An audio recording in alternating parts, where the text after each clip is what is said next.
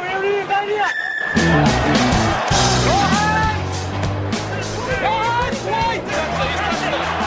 thought he was all right. Every back in that spot.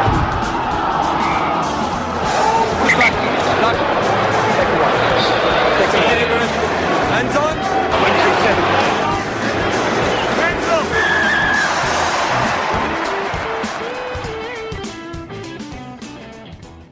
Here we are, back Green and Gold Rugby podcast, another week, another episode of Green and Gold Rugby, episode 136. We're into the Super Rugby season. I'm Rugby Reg, and we are loving it.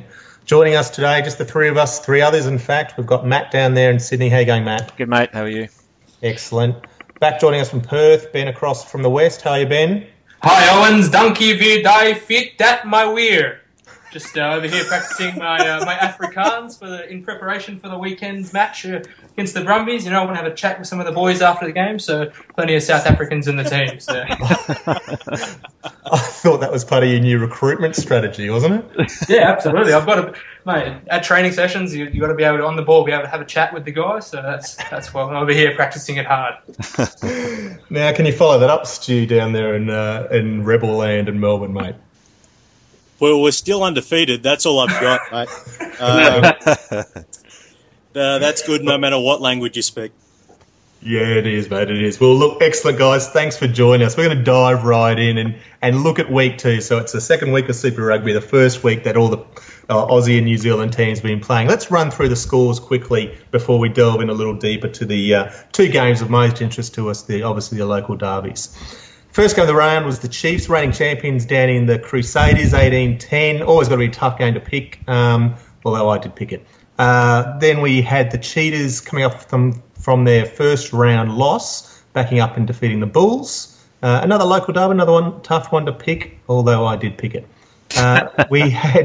Then we had the Highlanders. Is there a theme here? Is there a theme here throughout the round?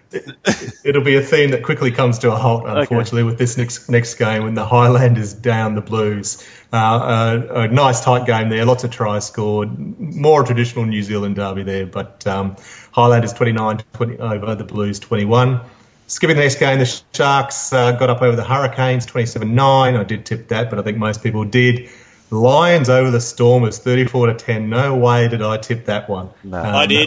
You did. Well done.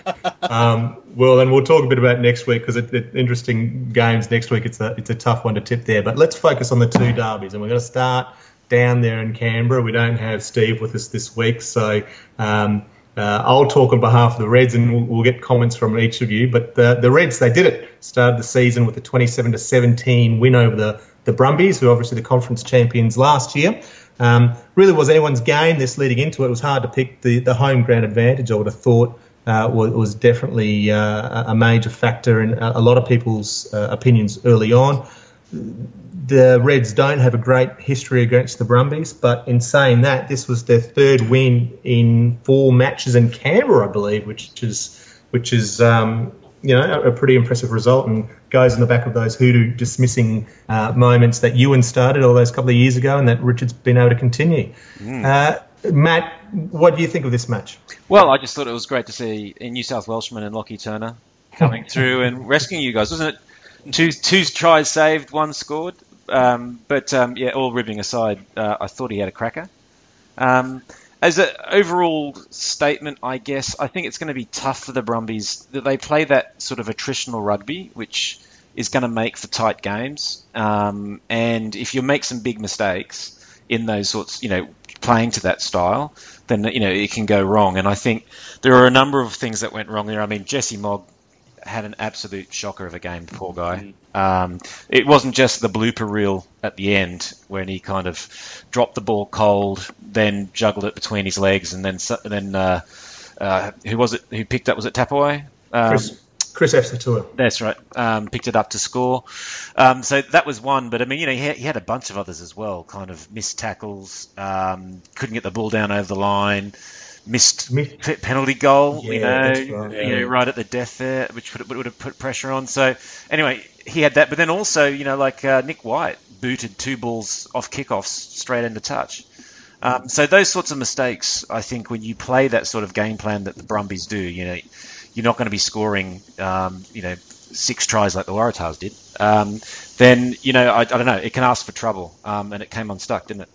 Yeah, it did. And look, it was. There's a couple of really key matchups to this, and you mentioned one, Lockie Turner, and rarely would there have been a more impressive opening 15 minutes for a. He's not a debutant; he's a debutant for the Reds, but like a new signing. That some critical tackles there. I mean, he made 3, 2 on. Well, they both on Henry Spate, and we might add from Aiden Tua. Defensive lapses. Henry can beat anyone, but he made Aiden look quite foolish on 2 occasions. Yeah. Lockie was there to clean it up on both times, and the second time even getting up to secure the turnover. But Turner's tackle on Mogg later on in the in goal was quite remarkable. It was an amazing piece of defensive effort from Lockie. But on the flip side, how good was Henry Spate? Well, I mean, the step he did, we've put on our Facebook page. Yes. I mean, it was quite just unbelievable to be able to change direction like that while moving at that speed. I don't know how you do it, but he does. No. Yeah, and the other thing for me was the game plan. I mean, I thought like you say, the Brumbies have that attritional aspect to their play or approach to their play. I saw the Canberra Times reporting it as their all-out attack, and the Reds define their all-out attack. I didn't see that all-out attack, to be honest. The second half, they sure had a lot of possession, and you'd expect that with 10 minutes to the bin, and they had position and so on. They weren't able to crack the Reds' line, but I didn't see this all-out attack of theirs. No, I saw them get caught a lot behind the gain line and get under more and more pressure. I think from the Reds, the other big positives were to see Kev Hall backfiring. I think we talked about that in the last podcast. I had a big question mark. What would he be like, for this season? Was the hamstring going to be back or not? And then Will Genia was looking good, and then obviously Quade Cooper. I think did he get man of the match there? If he didn't, he probably came close. He was really controlling the game. It was amazing. He just had so much time and space. It almost felt like, were people hanging off him or not? Yeah. Stu, what about you? What are your thoughts of the game, mate? Well, from what I saw, it was a very, it wasn't as good a spectacle as the other games of the week. It was a very grinding game. Do you guys reckon the Brumbies' preparation or lack thereof had anything to do with their defeat? Because I'm just looking through the stats now, and one thing that's stepping out to me is the amount of tackles made by the Reds. The Reds have 4 players who made 10 or more tackles, including Liam Gill with 15, including 2 turnovers. The Brumbies have none. It just seems like at some point in the game they've almost run out of gas. Yeah, it's as much to the game there. That's a good point. They did have an unusual start. They ended up on playing a Brumbies or ACT Canberra 15 in their last trial. Those tackling points, I think, as much show that how much ball the Brumbies had in that second half. They really did have the Reds camped on their line for a long time, and so we needed to make a lot of tackles. I think Slipper would have been up there in his tackle count as well. So that's... I think that was as much a factor as any of that. Yeah, it's a good point. One thing that I was impressed with, I guess, look at the two tries scored by the Reds in that first half. You had that first one scored by Lockie Turner, which came after, I think it was 8 phases of rugby. And that's rare these days, scoring tries more than 4 or 5 phases into a game of rugby. Was excellent, and obviously it came from the Brumbies. Playing the up and in defence, and Quade was able to float it over the top, and Lockie finished the try remarkably. But yet the other try from Aiden was straight from phase play, a basic double cut to the fullback through the line, and had the speed to score. So I like the adaptability of the Reds' attack there. That was remarkable speed though for that second try, wasn't it? It was. That was amazing gas. Well, it was interesting. Jared Butler, who was the Brumbies number 8, was in cover defence. Now, Jared's an East boy in Brisbane and has played a lot of rugby with Aiden, and I reckon he gave him too much space. He slowed down and was expecting the cover to get Aiden, and he'll probably be kicking himself as he watches the repeat videos, and I hope Aiden send him a few texts to remind him. I'm sure he did. Ben, what about you, mate? You get to see the game. What do you think? Yeah, man, I think with what we're talking about, the attritional game, I think it showed how much the Brumbies really miss Liliafano and his kicking game. They left at least 8 points on the field from missed kicks for goal, and I think they probably turned down a few more because they didn't have that reliable kicker in him. And it's also the clearing kicking and the relief kicking that he offers. We've seen it with the Brumbies last year and the Wallabies. So I think that they will need him to come back as quick as possible if they want to continue to play the game that they played last year under Jake White. No, I think you're completely right, mate. That's a great point. You've got to be able to slot those points. Yeah, absolutely. You can't afford to leave points out on the field against teams like the Reds who can just score from anywhere, as we saw with Lockie Turner and Aiden Tahu just being able to gas the defenders. But that was the interesting point from that game. It was almost like a switch. Hall was the more conservative with the penalties, taking shots, long distance shots, sort of 50-metre shots with Quade, whereas mine was the one that was wanting to, play on, put it in the corner, we'll go for the line out. Which he wouldn't have done last year with exactly. Filiafano. So. Yeah. So a good first up performance by the Reds and coach Richard Graham. He'll be happy with that. As we all saw on the footage, if you did see the footage, Stylesy, great to see a bit of passion in the coach's box there as Stylesy and Spindle going off, and Steve Meehan a little bit more restrained there, but a lot of excitement on the window, a lot of spittle on the window. You didn't need to be a lip reader to see what Stylesy was saying. Yeah, exactly right. Yeah. So, a great start for the Reds. Look, they're going to tough it out this year. They sort of renowned last year. Well, renowned's probably an over-exaggeration, but they had very tough physical defence last year. Their defensive work last year was excellent. They struggled to score the points, so 3 tries for the Brumbies in this game they'll be happy with. But they're gonna really work hard on their defence all season. So we'll talk about for the next game, and that'll be particularly relevant there. But a great first up win for the Reds, and to get one over the Brumby boys. I know the Reds are always keen to do that over the Brumbies. Let's move on.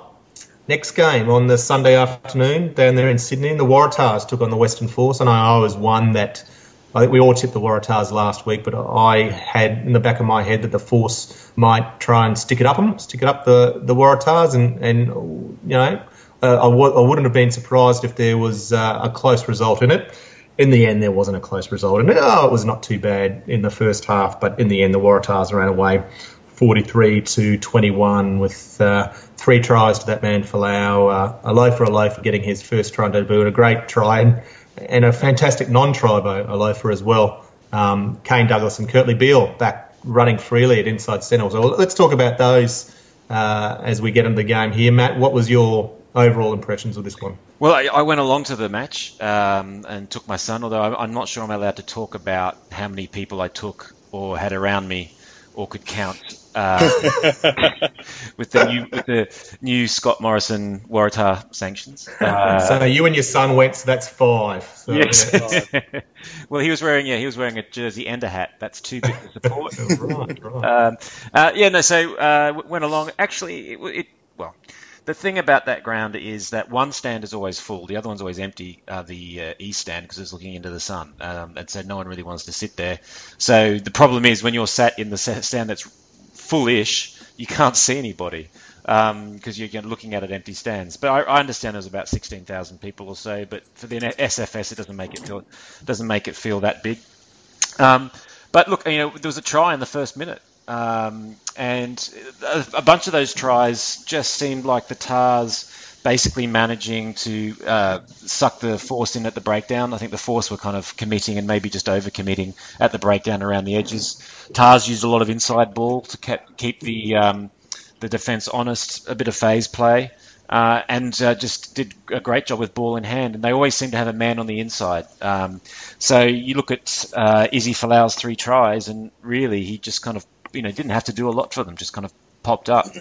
I think funnily enough, though, even though the Tars had done that, I think they'd scored 3 tries. They'd already scored 2 tries in the first half, and it was getting towards halfway, and the Force kept kind of creeping back. And It was, the Tars, they were opting for a lot of kicks to touch rather than taking points. And that almost looked like that was going to bite them when they managed to ricochet a ball off the post just literally on the donger.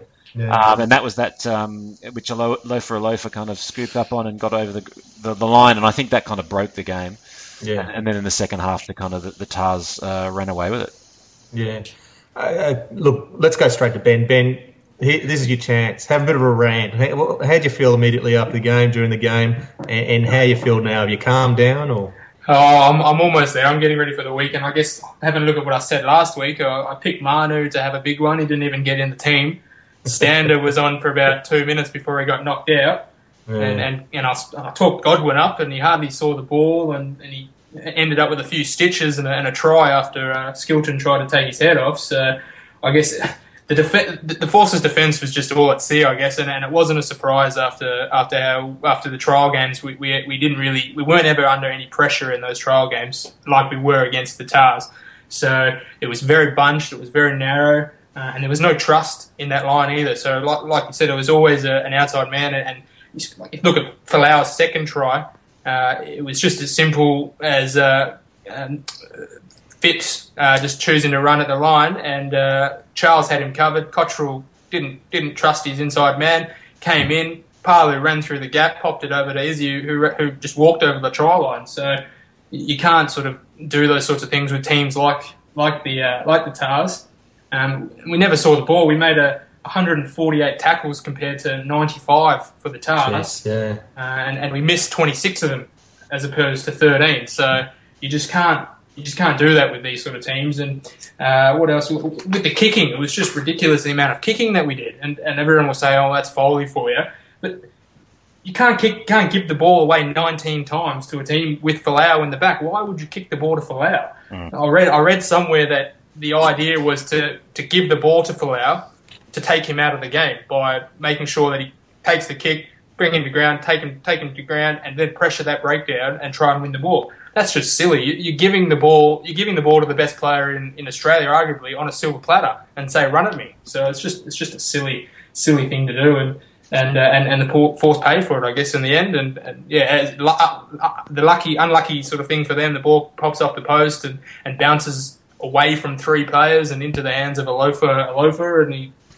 instead of going to halftime 4 points down, you go to halftime 11 points down. So it was a bit heartbreaking, and I was pretty disappointed after the game, and I'm still disappointed now. Well, I mean, I've got to say, I feel kind of, as a Force supporter, this is not going to make you feel better, Ben, I don't think. But, I do feel, I think it's tough being a Force supporter. I think it's tough for the players. A lot of good, honest players there. Trying their guts out. I thought Angus Cottrell had a fantastic game, actually. He was a real thorn in the Waratahs side. There was a few guys there who had some great games around the fringes, including, I think, was it Tasman was playing hooker? Was that hooker? Charles had a great game at hooker. Yep. Yep. And there was, anyway, there was a few players you could pick out there. You said, and Godwin looked sharp when he had the ball. Yeah, you're right. But here's the thing: is kind of. It wasn't that much different under Richard Graham, really, is that for whatever reason, whoever has the Force seems to look at the team and go, right, the only hope we've got, boys, is to try and stuff up their breakdown. And if we get the ball, we kick it to them and try and stuff up their breakdown again. And that just seems to be, the do and repeat cycle from the Force. Whereas, for example, the Rebels, who I think, also have sometimes looked at, well, look, how much depth have we got across the park, kind of took the opposite tack, which is, well, if we'll try and put on as many tries as we can, and as long as that can be just as more tries in front of the other side, then that's great. And when it doesn't work, you get mass blowouts. And I wonder if that's, which one do you choose? Do you go down in flames, or do you go down by a force, i.e. 1 point loss? There's a lot of criticism of Foley, especially on the forums, as you would have seen after the match, and I guess there's two types. There's two things we look at with Foley. He's done wonders for the rugby department in general. He's promoted a great environment for the team and the culture, and he's promoted local talent, which no other coach has done in the history of the Force. But the game he's brought is nothing different to what he had at the Tars, and I was very critical when he did get signed. And you're saying about the Rebels, if you think back to the very first game of last year, the Force had obviously Foley in his first game. They also had Steve Meehan as the assistant coach. And in that game, everyone thought beforehand that C.S. Everson was going to come into the game and he was just going to kick the ball left and right. They picked Sam Christie in at 10, someone had never heard of, a New Zealander who came over, and they ran the ball for the first time that I can remember in years. And in the first half, they scored 3 tries against the Rebels. And everyone was thinking, oh, here we go, we might be onto something. After half-time, unfortunately, we lost the game by 8 points. The next week after that, we're back to kicking the ball. C.S. Evanson's at 10, and we're kicking the ball left, right, and centre. By the end of the year, Steve Meehan's left. He's gone to the Reds. So think what you want out of that. Take what you want out of that. So it's just frustrating. That they talk about wanting to play this attacking game, but yet they kick the crap out of it. So yeah. Yeah.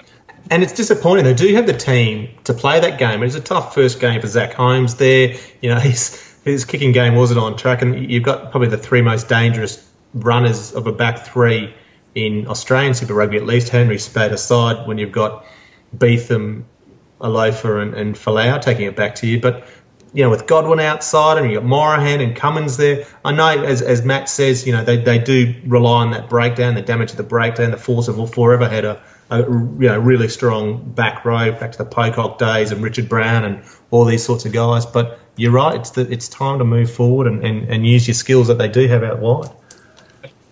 Matt, let's drill down a bit on some of this Waratah performance, or at least some of the standouts. And we've talked about Israel, but he's the obvious one. I thought Cliffy Palu was fantastic. It was great to see him back in form. He's a fantastic player, and to be quite frank, if he's in form, he's just such a great asset for the Wallabies. Oh, he is. I mean, there's a few performances I'm not sure how would have come through on TV, because you don't get on TV because it's kind of zeroed in on the ball carrier and the breakdown. Yeah. You don't kind of see the dynamics of it. And I thought Cliffy Palu had one of those games where you could just literally see him bend the line as a one man, and then the hits he was putting in the breakdown, which are actually really important. I mean, we've talked about for a few years here that if there was anything, the Waratahs, they're leaving, they're not committing a lot of guys to the breakdown, and they're leaving some big gaps there. And Phipps is a little bit slow sometimes, in my opinion, in getting to that breakdown and clearing it. Once he's got his hands on the ball, it's pretty good, but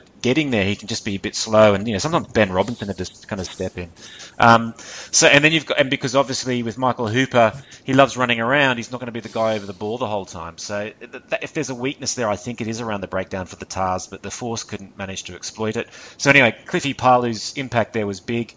I had him as man of the match. I think Hugh Cavill did as well. So, I mean, he just had a massive impact. The other guy who, again, at the ground, I'm a bit sceptical. I know he's a massive unit. I'm sceptical about his work rate and actually even more so in defence. And I think he is a target in defence, and I think people are using him as that. But his Will Skelton as a runner was really damaging. He's managing to keep on his feet. He's getting through 2 or 3 tackles and dragging guys with him. And once you've got that, then, the Tars have got the guys like Beale and the guys outside of him who can really exploit it. So, there's no one you can kind of drop off in that Tars backline. And I tell you who else came on, and I thought, geez, he didn't have a bad game. Matt Carraro.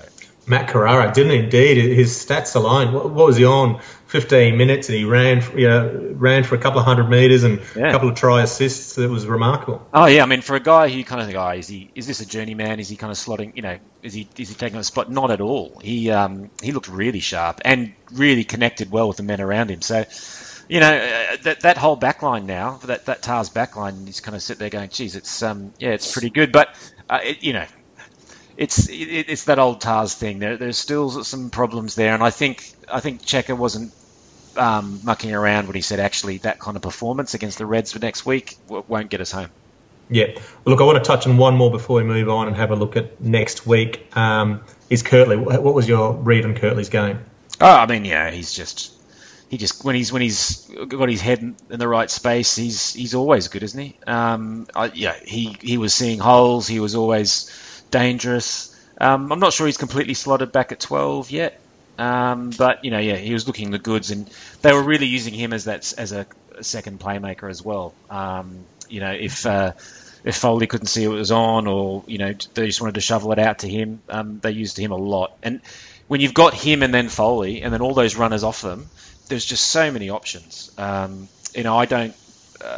People talk about the number of tackles that the Force missed, but geez, you can understand why. And the Tars are really, I think, under Gaffney, and obviously Daryl Gibson, the Tars are really, really looking dangerous in that back line. Yeah, Ben, you wanted to say something about Kirtley? Yeah, I was just going to say, I think he had a good game. He sort of grew into that 12 throughout the game. It was a bit quiet to begin with in the first sort of quarter half. But by the end of the game, he was bobbing up everywhere and as you said, picking those holes and putting people through them. So I think he had a good game in the end. So it's hopefully he cements that spot for the Tars and hopefully has a big season with him. Yeah, it'll be good for his confidence. The challenge will be this week, and we'll talk more about it very soon. But that sort of game versus the Force, with all due respect, Ben, was a bit looser, and there were gaps to be made and lines to be run. It's where Kirtley's at his best. When the game's a little bit tighter, that's where the challenge will be. Yeah, right there.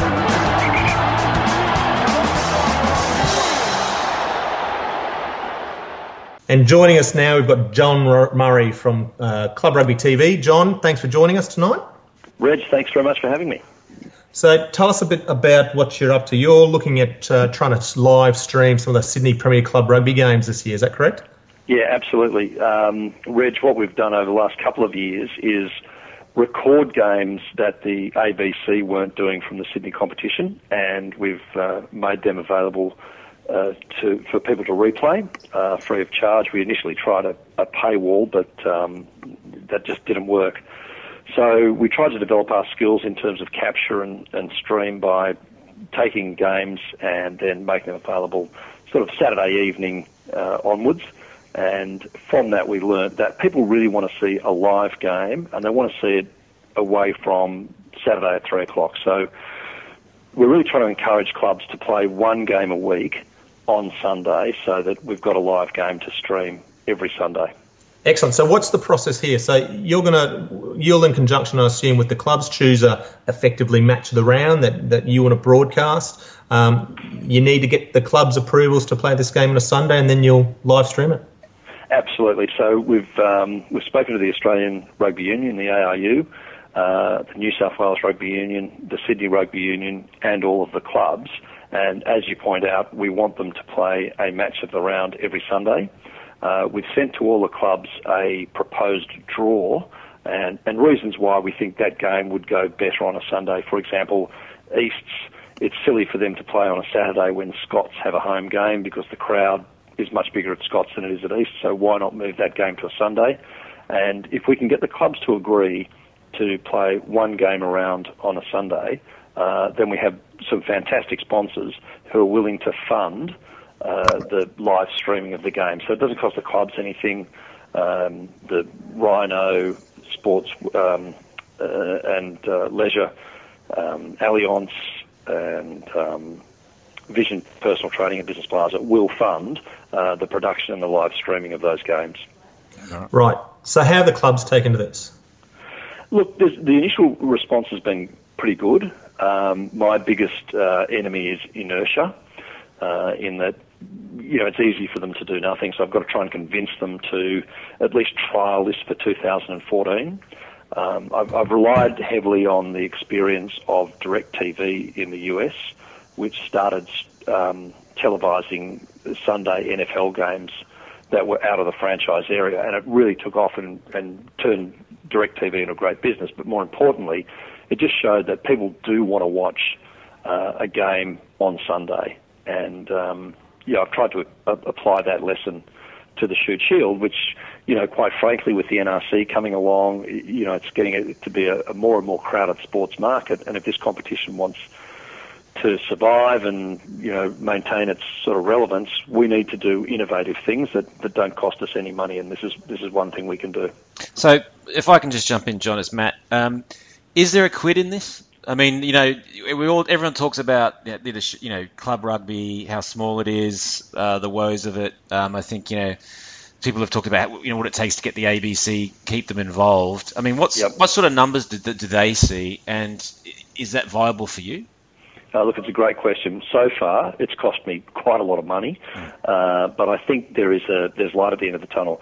Is there a quid in it? In 2014, I think I can do the whole thing for break even and produce a really good quality product.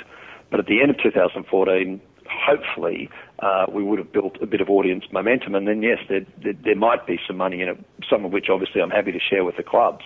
But you know, in terms of would you make money day one? Well, I think I've proven, sadly, that you can't. But if you can get momentum for a second live game, you know, I think there's a future in it. And what sort of viewership does the ABC pick up? Look, the last numbers I saw averaged about 30,000. Right. But that included the finals. I'm going to send the live link to my game to 2.7 million people.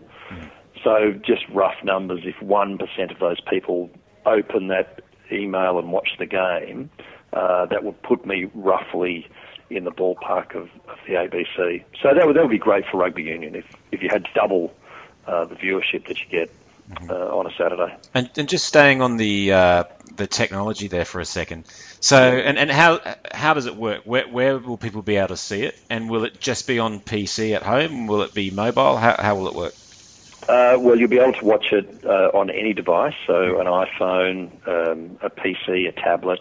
If you have, I hate to be technical, but if you have a USB out HDMI in cable, you can plug your laptop into your big screen TV and it'll play in HD on your big screen TV. Jeez. So most people, I think, will watch it from the link that is emailed to them just prior to kickoff. We will put it on our website at Club Rugby TV, and I'm hopeful that Fairfax will again take the feed this year and put it on the front page of the smh.com.au sports page. Okay. My question, John, is you talked about the clubs. I guess it's apathy or you know, not like you say, just they're keen to see an improvement in the Shute Shield. It's just you've got to get them to agree to change the draw, and that's tough. Yeah, and what's holding it back is it the pure logistics of having, you know, the undergrades on one day and the premier grade on another day, and the requirements to, you know, effectively work both days with their volunteers? Is it just they think they'll have an impact from their own crowds and the old food and bev over the counter? What's holding them? What's their thoughts? Do you know? Well, yeah, I mean, they've got to go and change the draw. Yes, the volunteers is a really good point that they've, you know, 2 or 3 rounds each season, or not each season, but for 2014, they're going to have to get the volunteers to agree to work Sunday. And as you know, Shute Shield is sort of built on volunteers. The referees have got to agree to referee on Sunday. The players themselves, you know, it may interfere with church services. Obviously, Saturday night's a big night for all of us. You don't want to be running around playing your first grade game with a bit of a hangover. So, you know, there's changes, but every other code has faced those challenges and overcome them. I mean, every single code plays games other than Saturday afternoon at 3 o'clock. And, you know, that's a lesson that we need to sort of take on board and learn that you can double the exposure to rugby if you just play one game a week on Sunday. Yeah, fair point. What about, you've mentioned it, you've spoken to the AU, what about the NRC? Is there any opportunity there? Well, the NRC is owned by Fox, essentially, because they're funding the NRC, which is I think you've got to say, for whatever you think of Bill Pulver, I mean, it's a great effort that he's got a national competition which is not going to cost the rugby community any money. But, you know, Fox will own all the electronic transmission rights to the NRC. So for me, and for Club Rugby TV, there probably isn't. But for the Shute Shield clubs, obviously what I'm trying to do on a Sunday, that's going to be a benefit to them, I think. Good one. So, mate, look, so how far are you, do you reckon? Is it 1 club left, 2 clubs left, 3 clubs left? What do you need to get over the line? I reckon I'm halfway. And I think if I can get to 8 or 9 clubs, then I think the other clubs will fall into line, probably just to see how it works in 2014. The most difficult part is getting the funding, and having got that, you know, I'm pretty confident I can get the rest of the way. But that is, I've solved all the technical issues, but the most difficult part was getting people to underwrite the cost of it. Yeah, interesting, mate. Well, I guess, we'd love to see it gain momentum. The people of grassroots, green and gold rugby, they love their Premier Rugby and so on, and they're always crying out to see more. We've got a great following on there. If anyone out there who's not on the board and loves their Shoot Shield or their Queensland Premier Rugby, do so. Jump on the board, because there's a lot of chat there, and I've got no doubt there'd be tremendous interest if we could get this streamed, and I'd watch the games. I love my Shoot Shield. It's replayed at normally 1 o'clock at night on a Monday night currently. So, look, John, we wish you all the very best of luck with that. Would love to get you back on the show another time to give us an update when you can. But let's hope it all comes off. Excellent. Okay, Reg and Matt, thank you so much for having me on the show, and thank you very much for your support. Yeah, right there.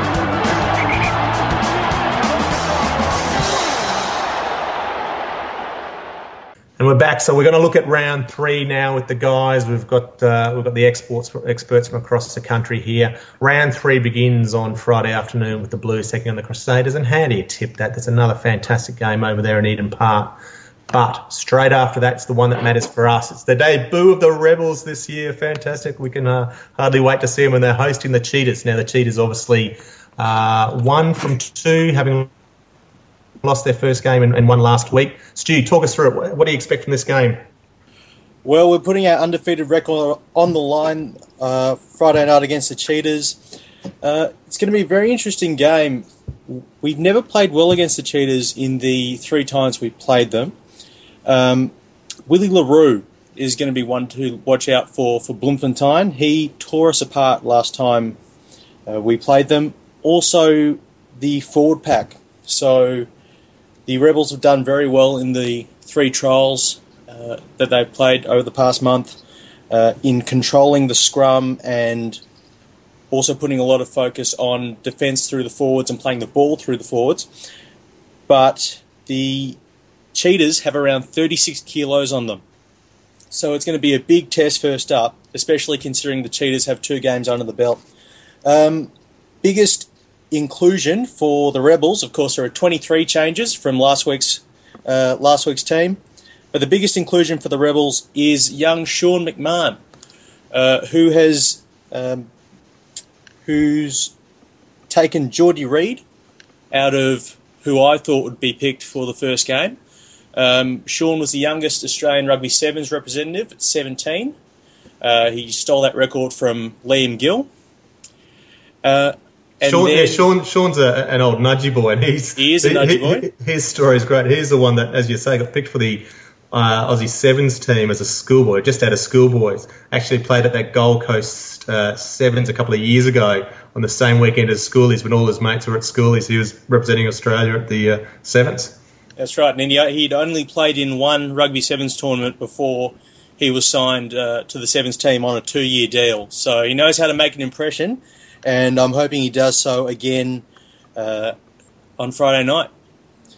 But there are 8 debutants for the Rebels, including, if I look at my notes, 5 who have not played Super Rugby before. So it's going to be a very, very interesting game for the boys from Melbourne.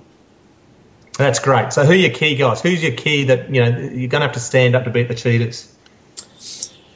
Well, I think, again, it's going to be the forward pack. And the way that Tony's playing, there's going to be a big emphasis on playing the ball through the forwards.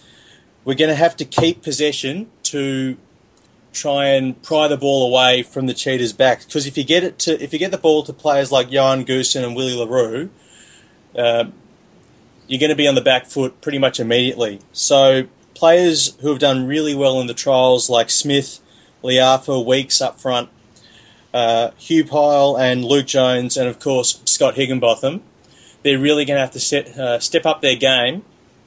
And Luke Burgess as well, with partnering with Bryce Hegarty at the breakdown, they're going to have to really play a very patient, very controlled game to be able to keep possession up. If we keep possession through the forwards for the majority of the game, or more than we lose it, then I think we've got a really good chance.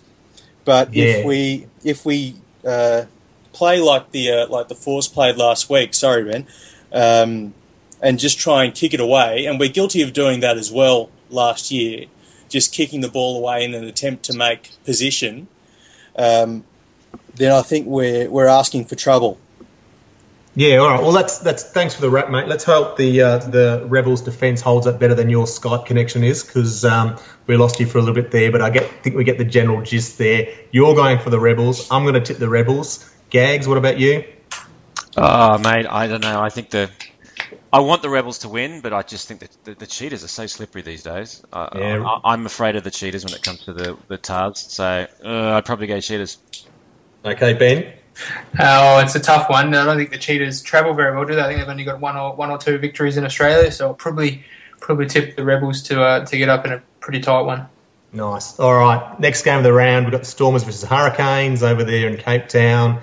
Then on Saturday, we're back with the Chiefs playing the Highlanders in Hamilton before the big one. I'm going to call this the match of the round. It's traditional rivals, Waratahs versus Reds. The chat forum is ready to explode. There's banter and reportings at left, right and centre. Everyone's loving it. There's memes coming out.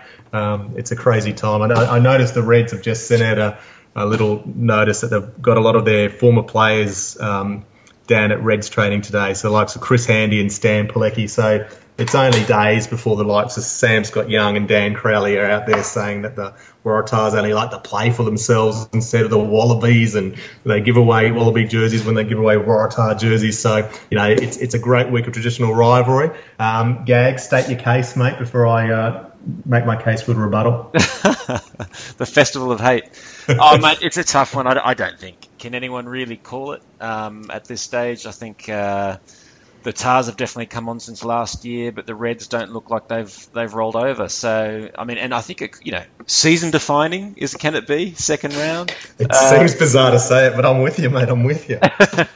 Only because it obviously then gives one of the two superpowers, as we'd like to call ourselves, but maybe that's changing. The feeling of one-upmanship. I guess, what did I think? I thought the Tars did look pretty good up front. I think they're going to have to get themselves sorted out at the breakdown, though. I think Gill could have a bit of a field day if Hooper doesn't defend it there. I just think, though, I don't know. Geez, it's a hard one. I think there's going to be some points in this game. I think it's going to seesaw. But I just, I think the Tars can do this. I'm talking myself into it. I'm going to say the Tars by maybe a try in a high-scoring game. All right, nice. I'm with you. I think there will be points scored in this game as well. Interesting Tars team. They've effectively made the same team, except they're putting Big Willie Skelton on the bench and Jarks, whomever, Pointer Gator. Baby Eater. Yeah, he's coming on. He's coming to start. Although I've heard that Dave Dennis might be under an injury cloud, which might necessitate some late changes there as well. But, mate, all right, so for my chance for the rebuttal. Reds, look, I'm the same, mate. I can't pick this. I will pick it. Obviously, I pick the Reds by as many as they need to. They will combine their intensity at the breakdown absolutely through Eddie Quirk. I expect Quirky to have a big one in combination with Gilly. Big Kev, it's the normal three, but Big Kev in particular will be fired up for this game. I've got no doubt. So I expect a big one from Kev. The physicality in tight, I think that's where the Reds can really take it to them. The Tars, do like their running game, particularly their forwards do tend to run a little bit wider. So I expect the Reds to play that tight game in the pack up the front, with Quaid utilising the width wide.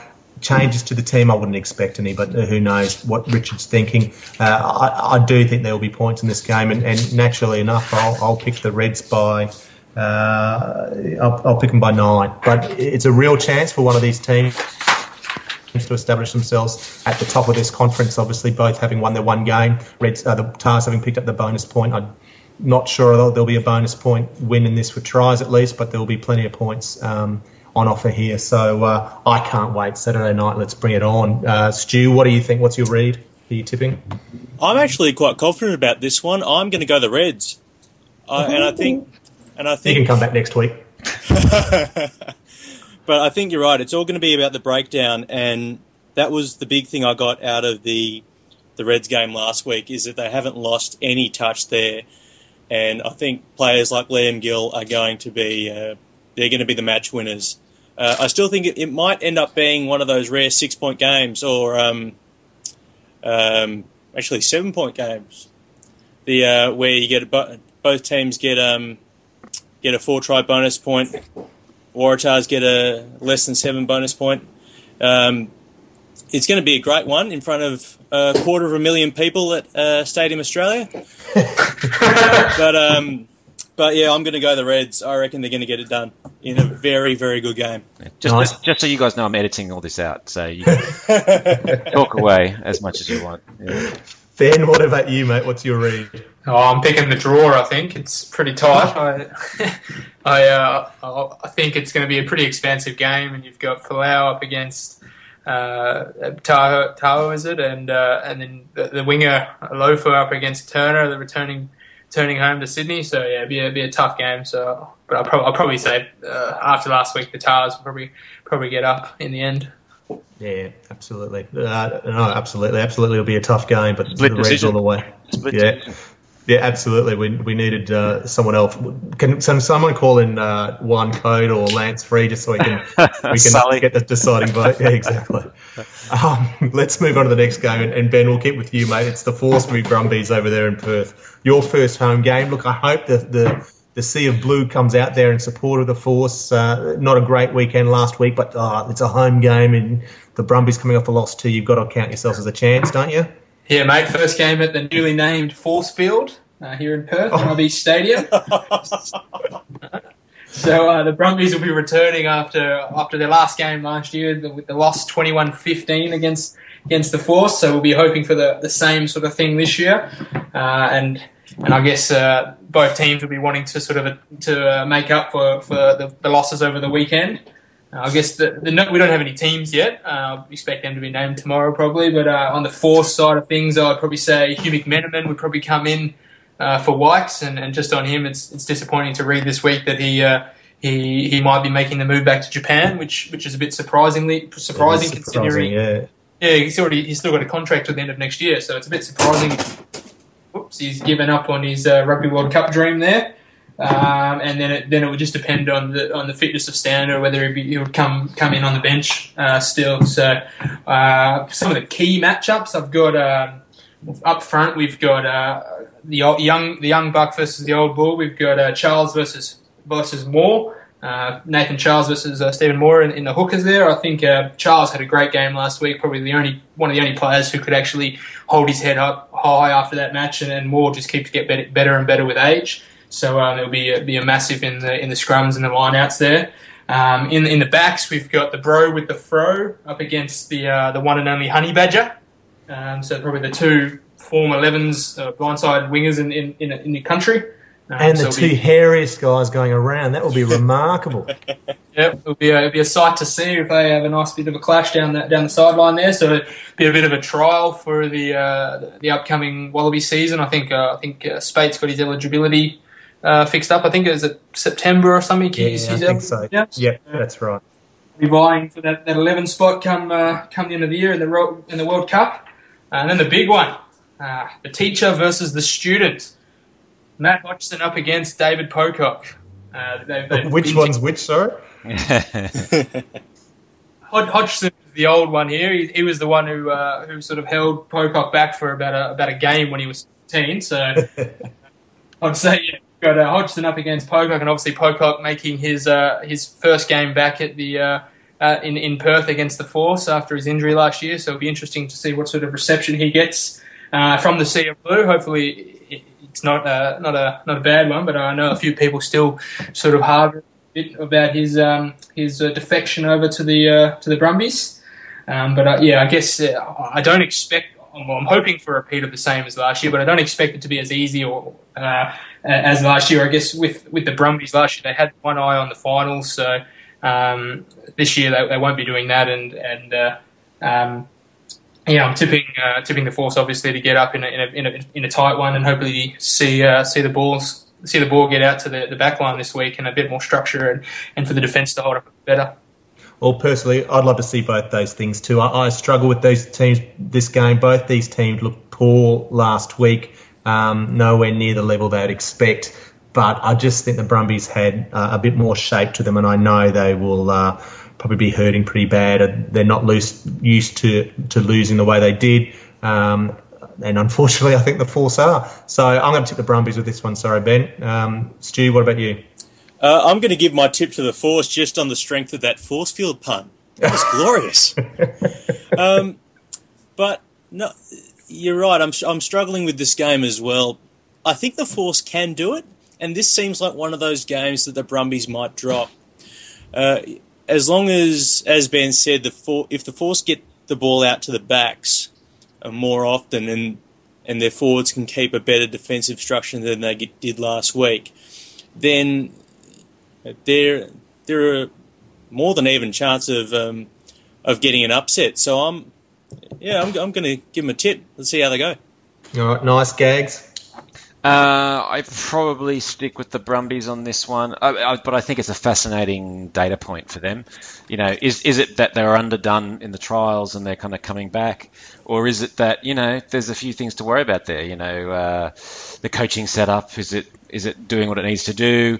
And then, you know, Ben Moen, the captain, has already said he's off at the end of the season. What does that mean? So, you know, this will kind of help us understand which of those two scenarios is playing out. So I think it's going to be fascinating. I guess you have to stay with last year's finalists, though, as the guys who would probably grind this out. It's got real grind fest written all over it, though, hasn't it? It does indeed, yeah. Well, let's see. Well, that's it, another split decision there. One more game of the round, Bulls versus Lions. And just a quick one on this. This is fascinating. Who would have thought round 3, it'd be the Bulls that are 0-2 and the Lions are 2-0. So, you know, from a South African perspective, that'll be a fascinating game to see if the Lions can keep it. And that does it. Round 3, up ahead of us, some fantastic games there. Once again, Super Rugby, we love it. This is why we do. Every game's a cracker. To Matt, to Ben, to Stu, thanks for your time again this week. Let's get out there and enjoy our rugby. I know my junior team starts this weekend. Training starts Friday night. I still haven't come up with my training plan, but I'm looking forward to getting out there on the field with a bunch of 9-year-olds this year. And that's what grassroots rugby is all about. So everyone, thanks for listening. We'll speak to you next week.